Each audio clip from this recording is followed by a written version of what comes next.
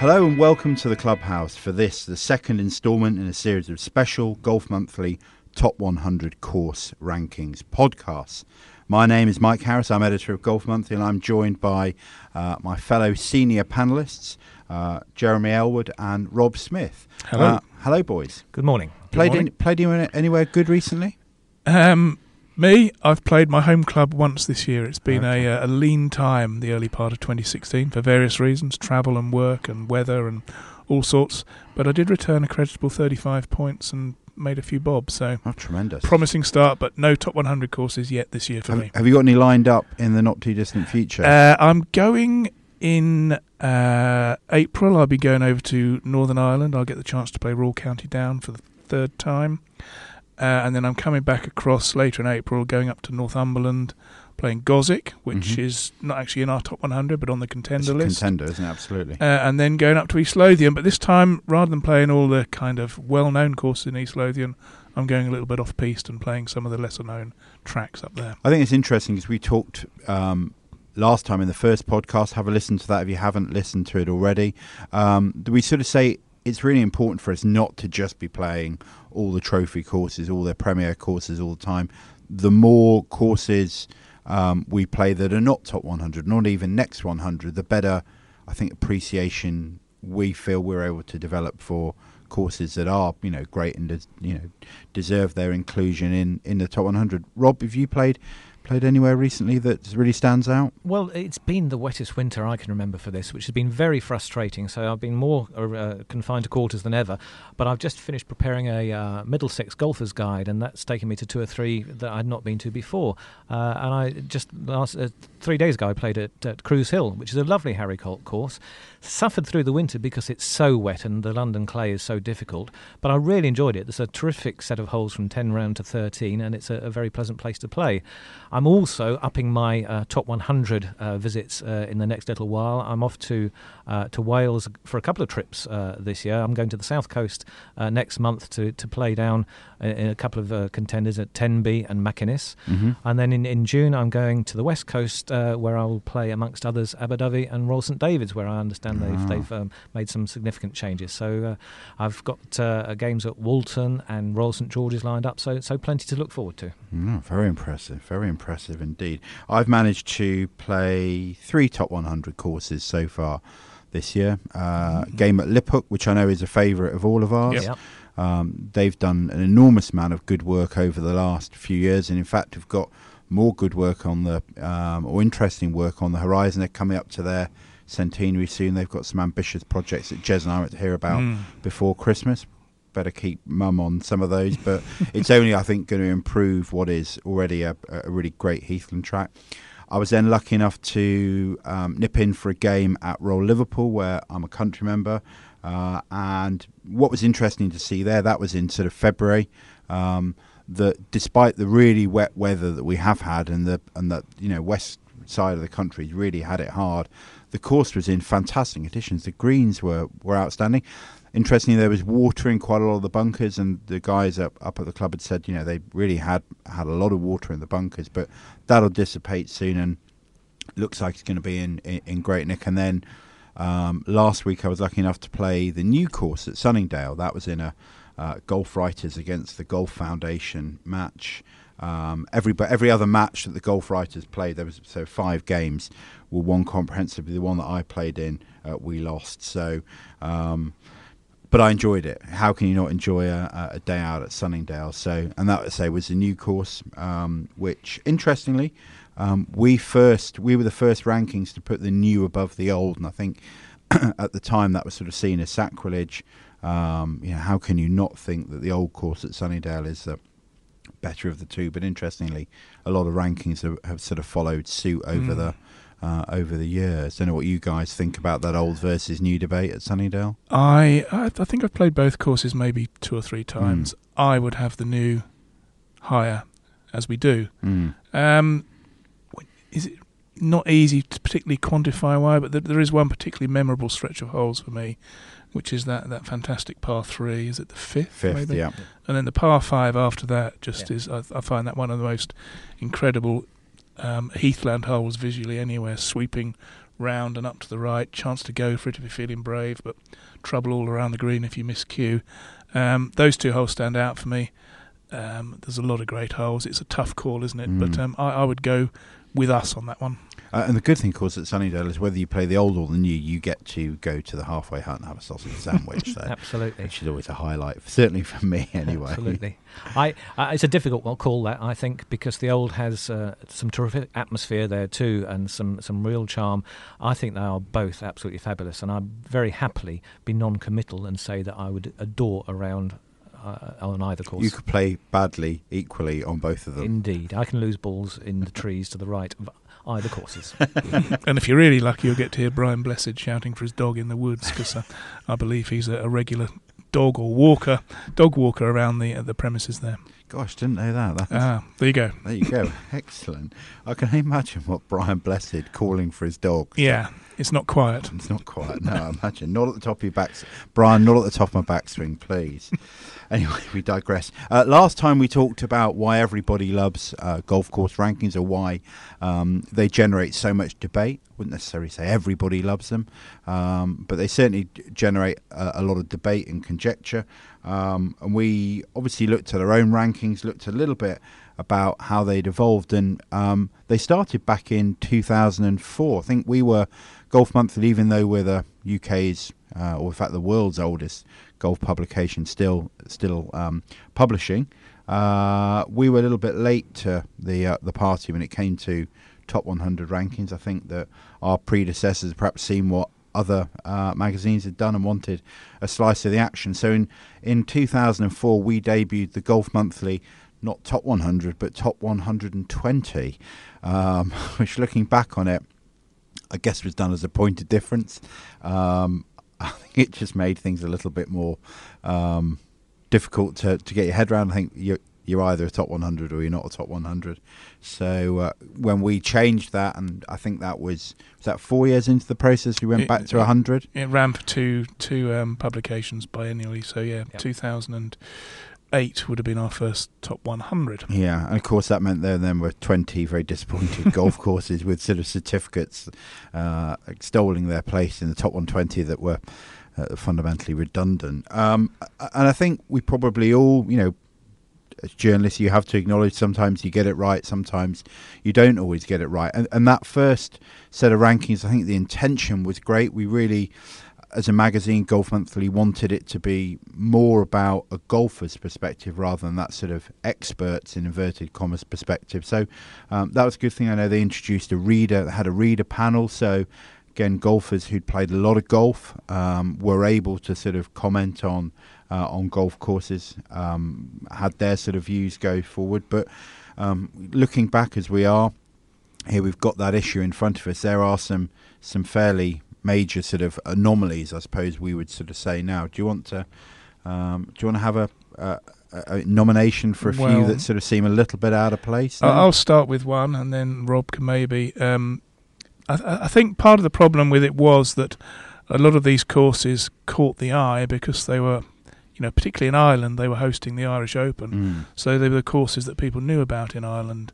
And looking at this Killarney's Killeen course in a 38 in our first rankings, it's now actually... Rob and I both went there. Rob had been before. We went there a couple of years ago. And look, there's no denying the setting is absolutely glorious. The first 4 holes, the views are magnificent. But after that, it just doesn't live up to the hype and the standard that's set over those first few holes.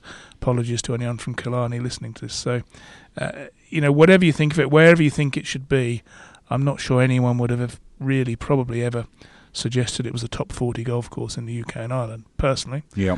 And that's one for me that stands out, partly because I have now finally gone and played it for myself and come away feeling lovely, but not quite. I think that's a very valid point, because I think the big names were there, had become big names very often because they held a tour event, say. So, for example, Saint Pierre, which used to stage events on the European Tour, was in the top 120. Now, I have not played it in many years, but to be fair, it's not really... I can see why it's not in our top 100. Let's say that. It's a perfectly decent course. It's a hotel course. It's got several lovely holes. But really, the criteria that we had at the time were really ill-defined. So it was more on reputation, perhaps, than on anything too concrete. So we have spent a lot of time over the last few years putting into place a set of criteria that we now feel are trusted, and we haven't just done this in isolation. We've spoken to managers, we've spoken to architects, we've spoken to people in the industry, we've spoken to, most importantly, to golfers to see what matters to them. And we now have a set of criteria that are published on our website, which we feel are widely trusted and give us a framework in which we can look at the golf courses. And now we believe that the rankings are far more robust and sound than they have ever been. I tell you what, Rob, give me the top 10 from that first. You can count down from 10 to 1, or you can go from 1 to 10. Okay, well 10 is interesting because it's a glorious course, but it's Swinley Forest, very private, and they're currently upgrading that a bit too, but maybe that's a little bit high for it. 9, Lytham, and of course since 2004, Hawtrey's done some work and so on, so that's that. But 8 was Birkdale, 7 was Gleneagles Kings, very high for that, I'd say. Great course, but... Absolutely. Yeah. A beautiful place to play golf, but is it really one of the top 10? Maybe a case of reputation there being... Yep. Well, I think you have to remember at the time it was, it wasn't a lot earlier than that it was hosting the Scottish Open every year, was it? So it was really fresh in the memory through the 90s and what have you. It was on TV constantly with Round with Alice, that kind of thing, Ryder Cup sort of stuff. And we all do love the King's Course at Gleneagles. Absolutely. But number 7 or 8 or whatever, probably not quite. 6 was Ballybunion Old. 5 was Waterville, and again, a lot of work has been done there since then, but perhaps high. And the top 4 have kind of really dominated and not changed hugely. They sort of jostled for position. 4 was Muirfield, 3 was Turnberry, 2 was County Down, and our very first one was the old course at St Andrews. Yeah, I think it's interesting because you would find now that there would be people who would rank those 4 courses in that order, and equally you would find people who would flip it around and say Turnberry was their favourite, spectacular scenery, or County Down again even more spectacular. It's sort of difficult to split County Down and Turnberry in terms of spectacular, and Muirfield as well. Fantastic condition. We have that at number 1, have done for the last, I think it's 3, possibly 4 sets of rankings. So not a lot changing there, but interesting. Some sort of more left field ones, I guess, or ones that no longer feature that highly in the top 10. I also remember us getting some pretty fearful criticism for the position of Dornoch, and I know, Jez, in the first podcast we talked that about the sort of Dornoch didn't quite do it to the level for you that perhaps it does for Rob and I, but I'm not sure what position it was. 50 something, wasn't it, Dornoch? I'm just trying to find it. I was just glancing at a few others there in the 50s that all very fine links courses. Seaton Carew and Macri were both in the 50s. They no longer feature. And I have played both of them, and I can, I think the Macri's had a lot of work actually still ongoing at the moment, so it's gone through a lot of change. I'm still struggling to locate Royal Dornoch, so talk amongst yourselves for a moment. Tell me that we did have it in there. That really would have been a pretty glaring omission, I think, had we not. But no, it's interesting that obviously, say, courses have sort of come and gone, and you look at all of the rankings, whether it's ours or Golf World, Golf Digest, and I think certain courses come in and out of fashion, don't they? So, definitely having the spotlight on them from tour events or sort of Ryder Cups can sort of help bump up your I think it can, particularly not just staging the event, but when there's the drama or emotion around it too. So, for example, the K Club, incredibly dramatic Ryder Cup and very emotional with the Darren Clark situation as well. We had that very high up in the rankings at the time, probably on the back of that to a large degree in 2006. And it's kind of slipped down a bit, but rightly so. It's not that it's got worse, it's just that we've understood the process better and realised that as lovely a course as it is, there are some others that are perhaps better. I think as well that when a a venue, golf course, hosts a top tournament, that then does create expectation and a desire from golfers to go and walk in the footsteps of, of Tiger or,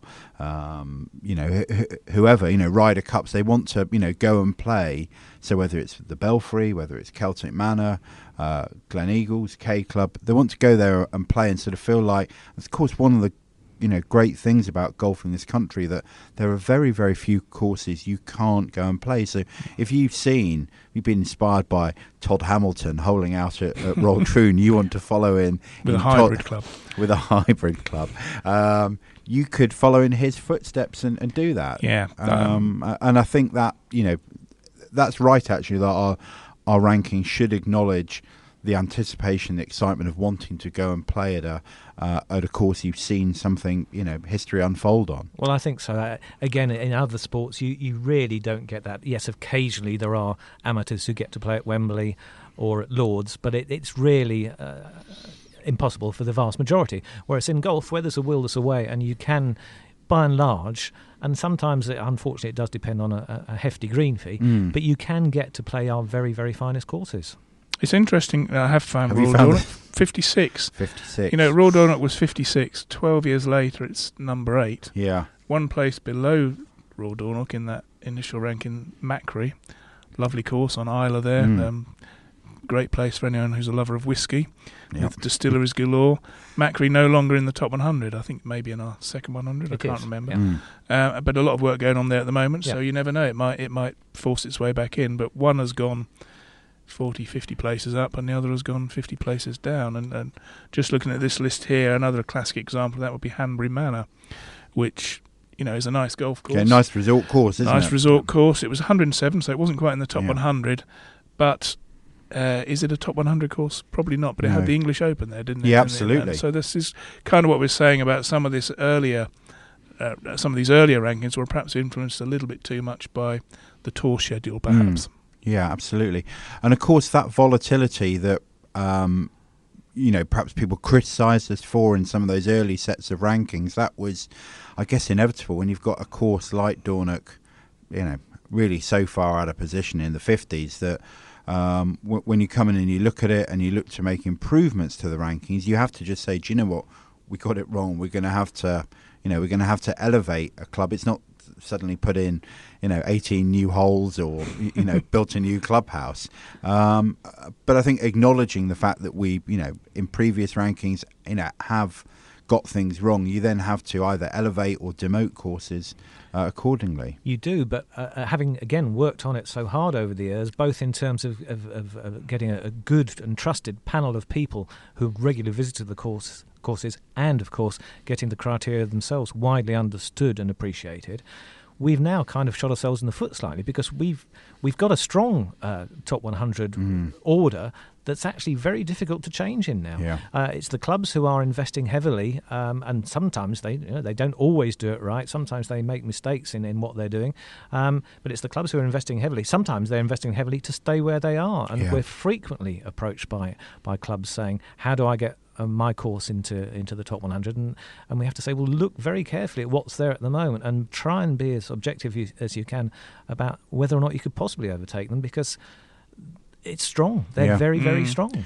Yeah, and actually, you're right. That's sort of actually the volatility is something which can almost be an asset, because it creates talking points, doesn't it? If you've got a course suddenly shoots up 10, 20 places, or we get a very high new entry, as I know Castle Stewart benefited from when that first came onto the radar, and also Trump as well. That they're few and far between, though, these new developments that are right up at the top end. So you almost sort of feel sometimes if there are really big movements, they're almost manufactured, and that's, as you say, why we haven't had a lot of big movements. I don't know what the biggest climber was last year. Joe, well, you got I'm just looking down the list here, and within the top 75, the biggest climb is 8 places. And who is that? That was Moortown. Okay. And Moortown, for anyone that's played it recently, has done an awful lot of work.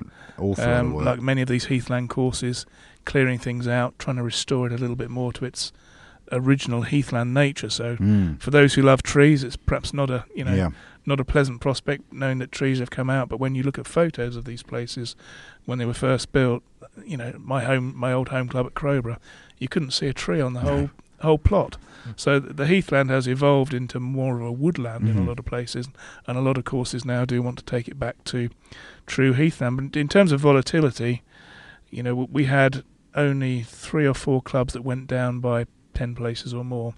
And when you look at who they were, there are good reasons for that, for all of them. Have you got an example? Well, an example, Loch Earn, a very, very nice course, which I played twice and really enjoyed. Nick Faldo's course out there in Northern Ireland, isn't it, right on the borders. But it did go into administration a few years ago, so perhaps hadn't had quite the investment that it had in the early years. And I think when we played it, did I play with you? Yep.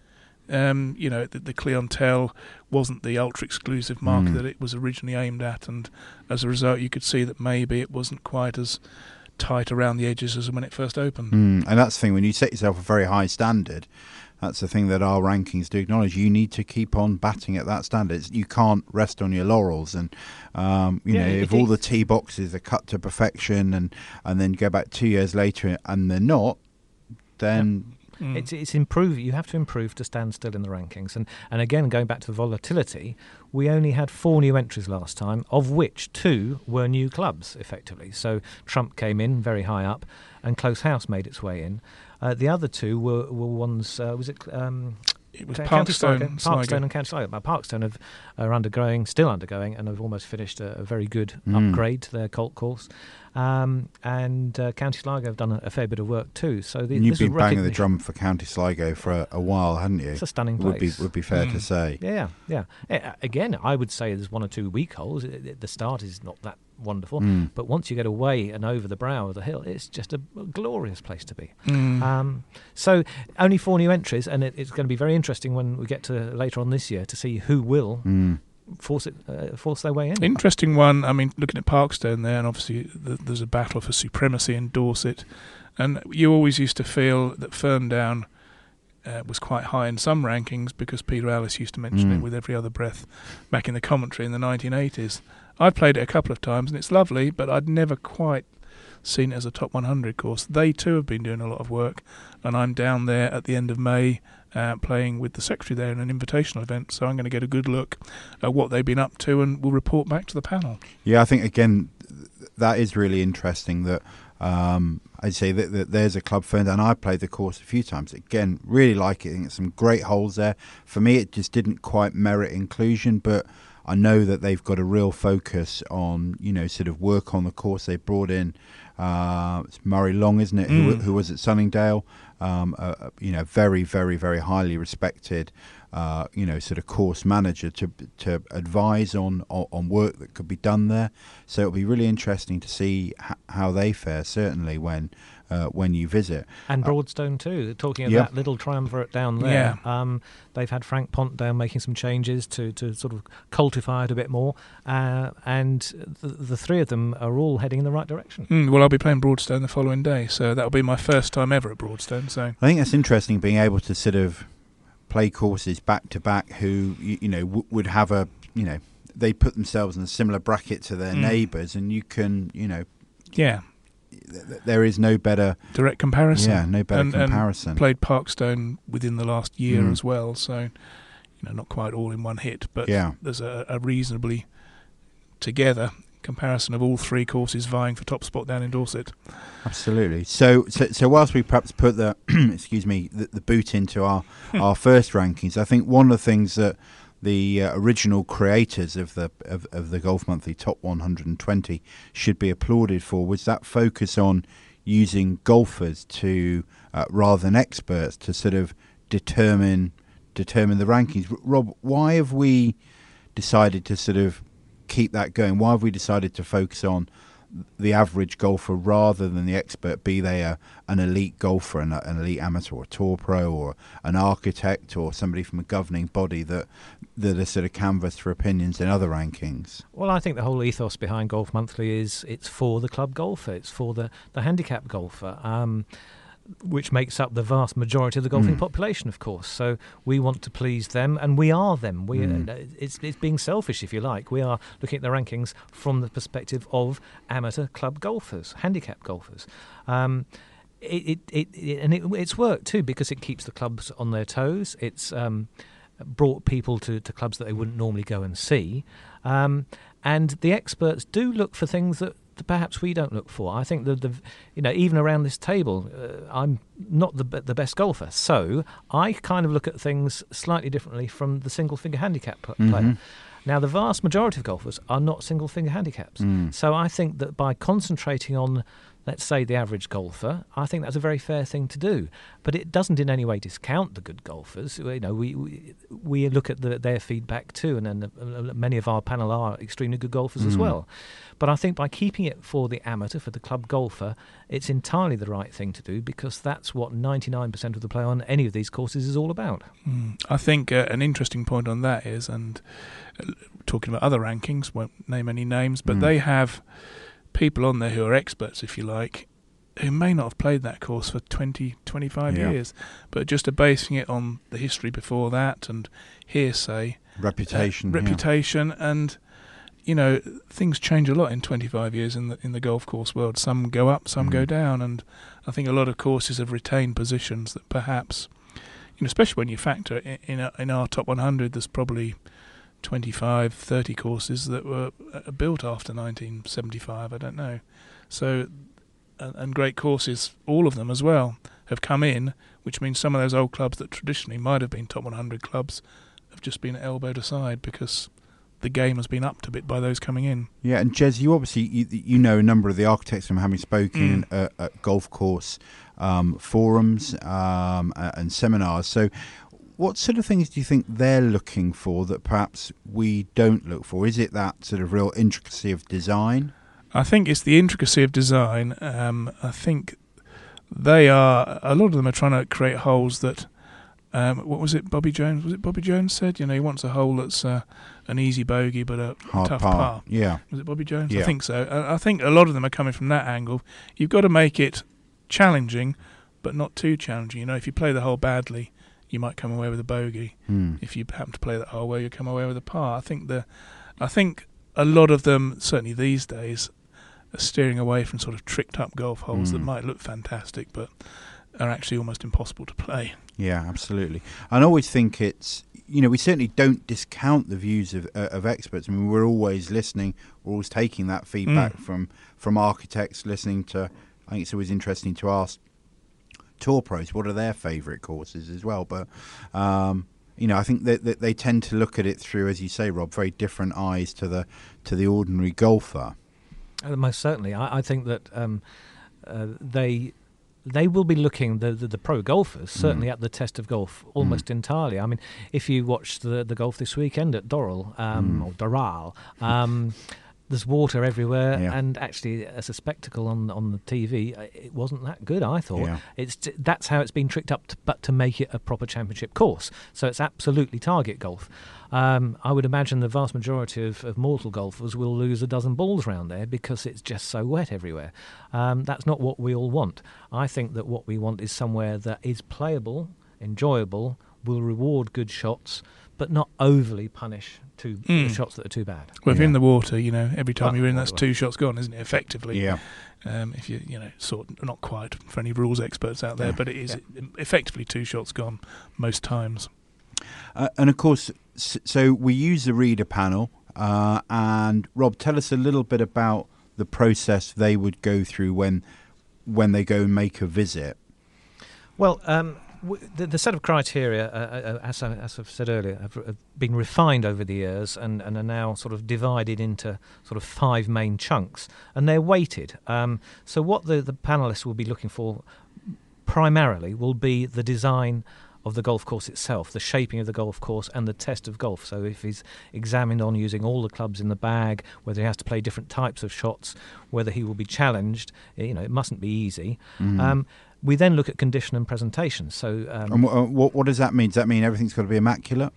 it doesn't mean everything has to be immaculate. And as we said before, people have to play these courses year round. And whereas you hear stories of Wentworth West being in great condition for 2 weeks of the year for the PGA, and as was the match play, they don't have to be in great condition. They don't even have to look great. The trouble is, too many golfers are influenced by TV, so that they see Augusta and they think it needs to be green. It doesn't need to be green. It needs to play well. So it's it needs to be appropriate, the conditioning. Yeah, is that a better way of? I think that's absolutely spot on, and it needs to feel right. So it's the quality of the turf. But again, that will vary over the year. Now, after the winter we've had, I would think there'll be many clubs. I mean, I think it was probably Royal St David's were closed for many weeks with the flooding they had on the west coast over there, and so many clubs. And if they've had seawater going in there, they may have, as they had at St Port's a few years ago, some real issues to repair.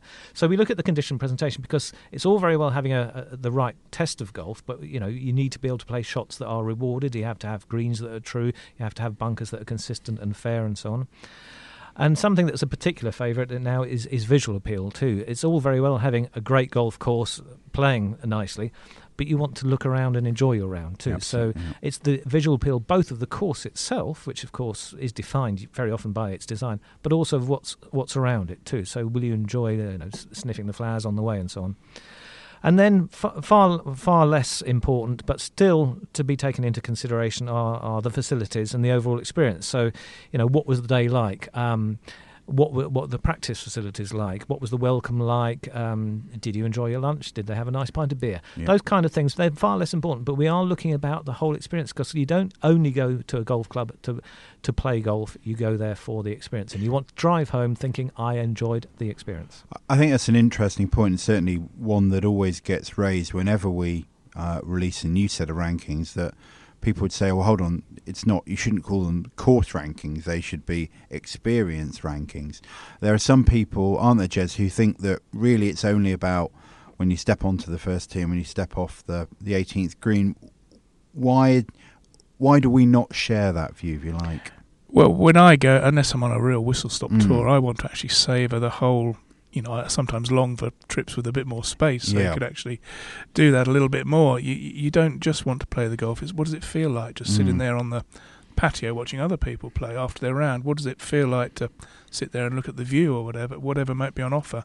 Are the changing rooms up to the standard of, I remember going, and I haven't been for a long time, to Waterville a few years ago, and the course is fantastic. The clubhouse and changing rooms were probably 20 years past their sell-by date in terms of decor. Yeah. No, sorry, I don't know what it's like now, because I've not been for a while, but I wouldn't say it soured the experience, but it definitely tainted the experience in that, a course of this magnificence should have a slightly better... Is that a word? I think so, yeah. CE at the end, yeah. Okay. Should have a slightly better off-course experience to go with it. Sure. But it's the detail, isn't it? It is the detail, but I think it's important to remember the golf does come first. That's why we weight these things. That's why quality of the test and design and the condition really are the majority of what we look at. Oh, and we do allocate, we ask panellists to put a mark out of how many, Rob? Well, for the design and test, it's 30. The whole thing's add up to 100, so you can get your 100%.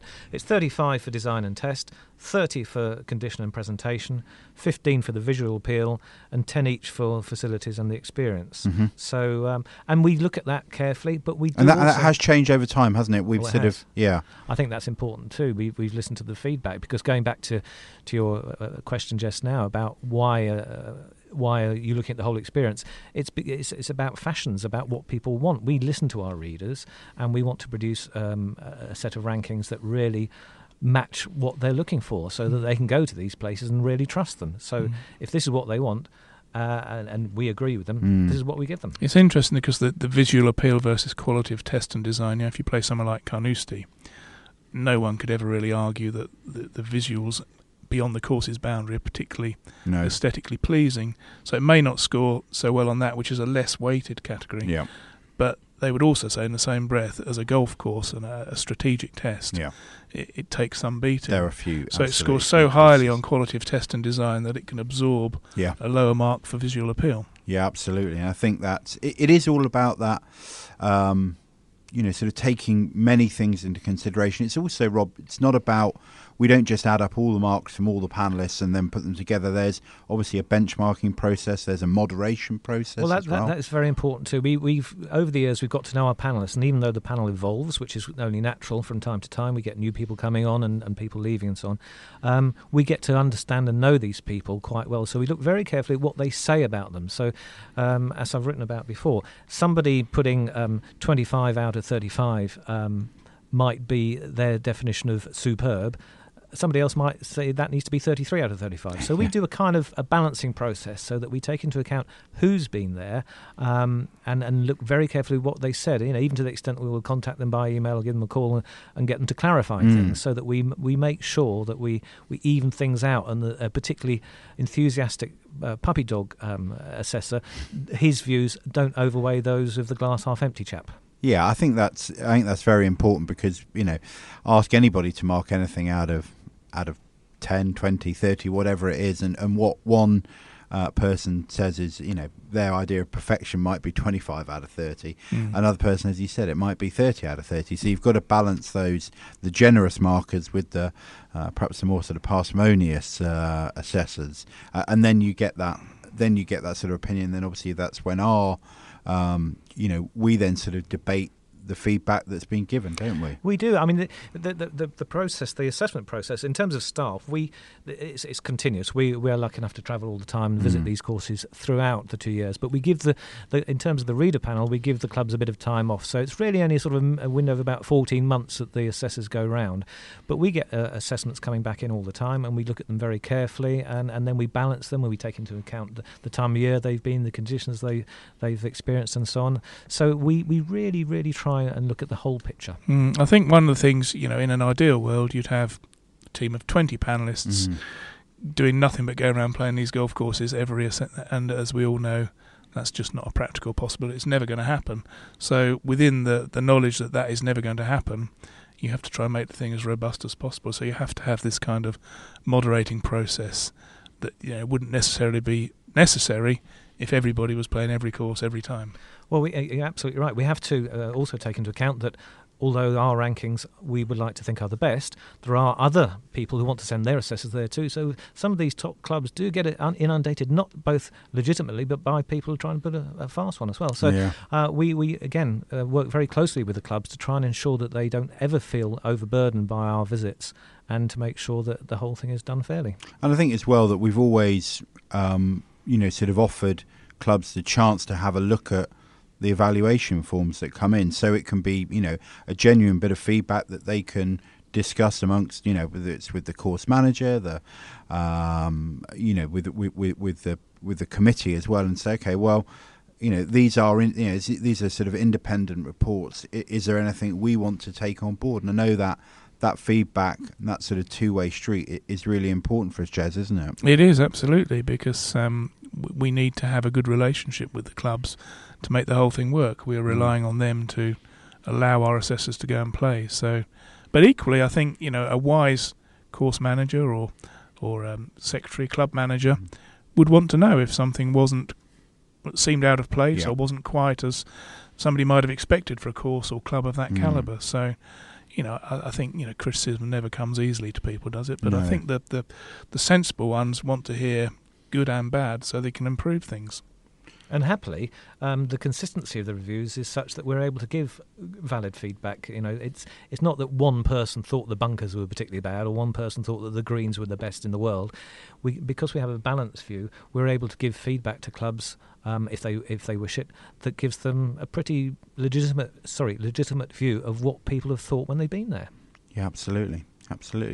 Well, there you go. That's how Golf Monthly's rankings have evolved since 2004, when we first debuted them with the top 120. We're pretty happy with 100. We're gonna stick with that. Hope that's been of interest to you. If you didn't listen to episode 1 of our podcast when we talked about why golfers love rankings, go back and have a listen to that.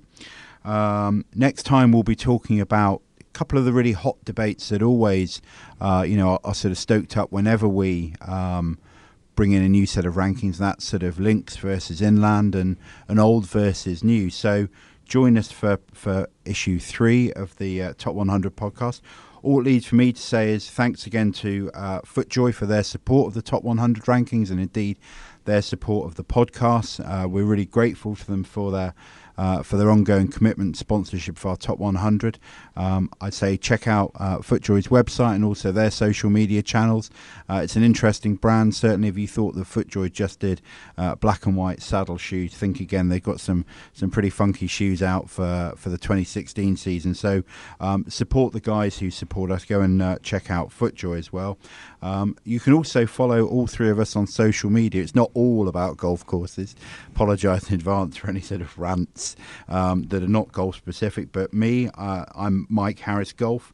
Jez is at Jez Ellwood Golf, and Rob gives you an insight into what he's interested in. His Twitter handle is at Rob Golf Beer. There you go. Sorry, so I've already left. I've gone to the pub. So there you go. From the podcast team, it's goodbye for now. Goodbye. Bye.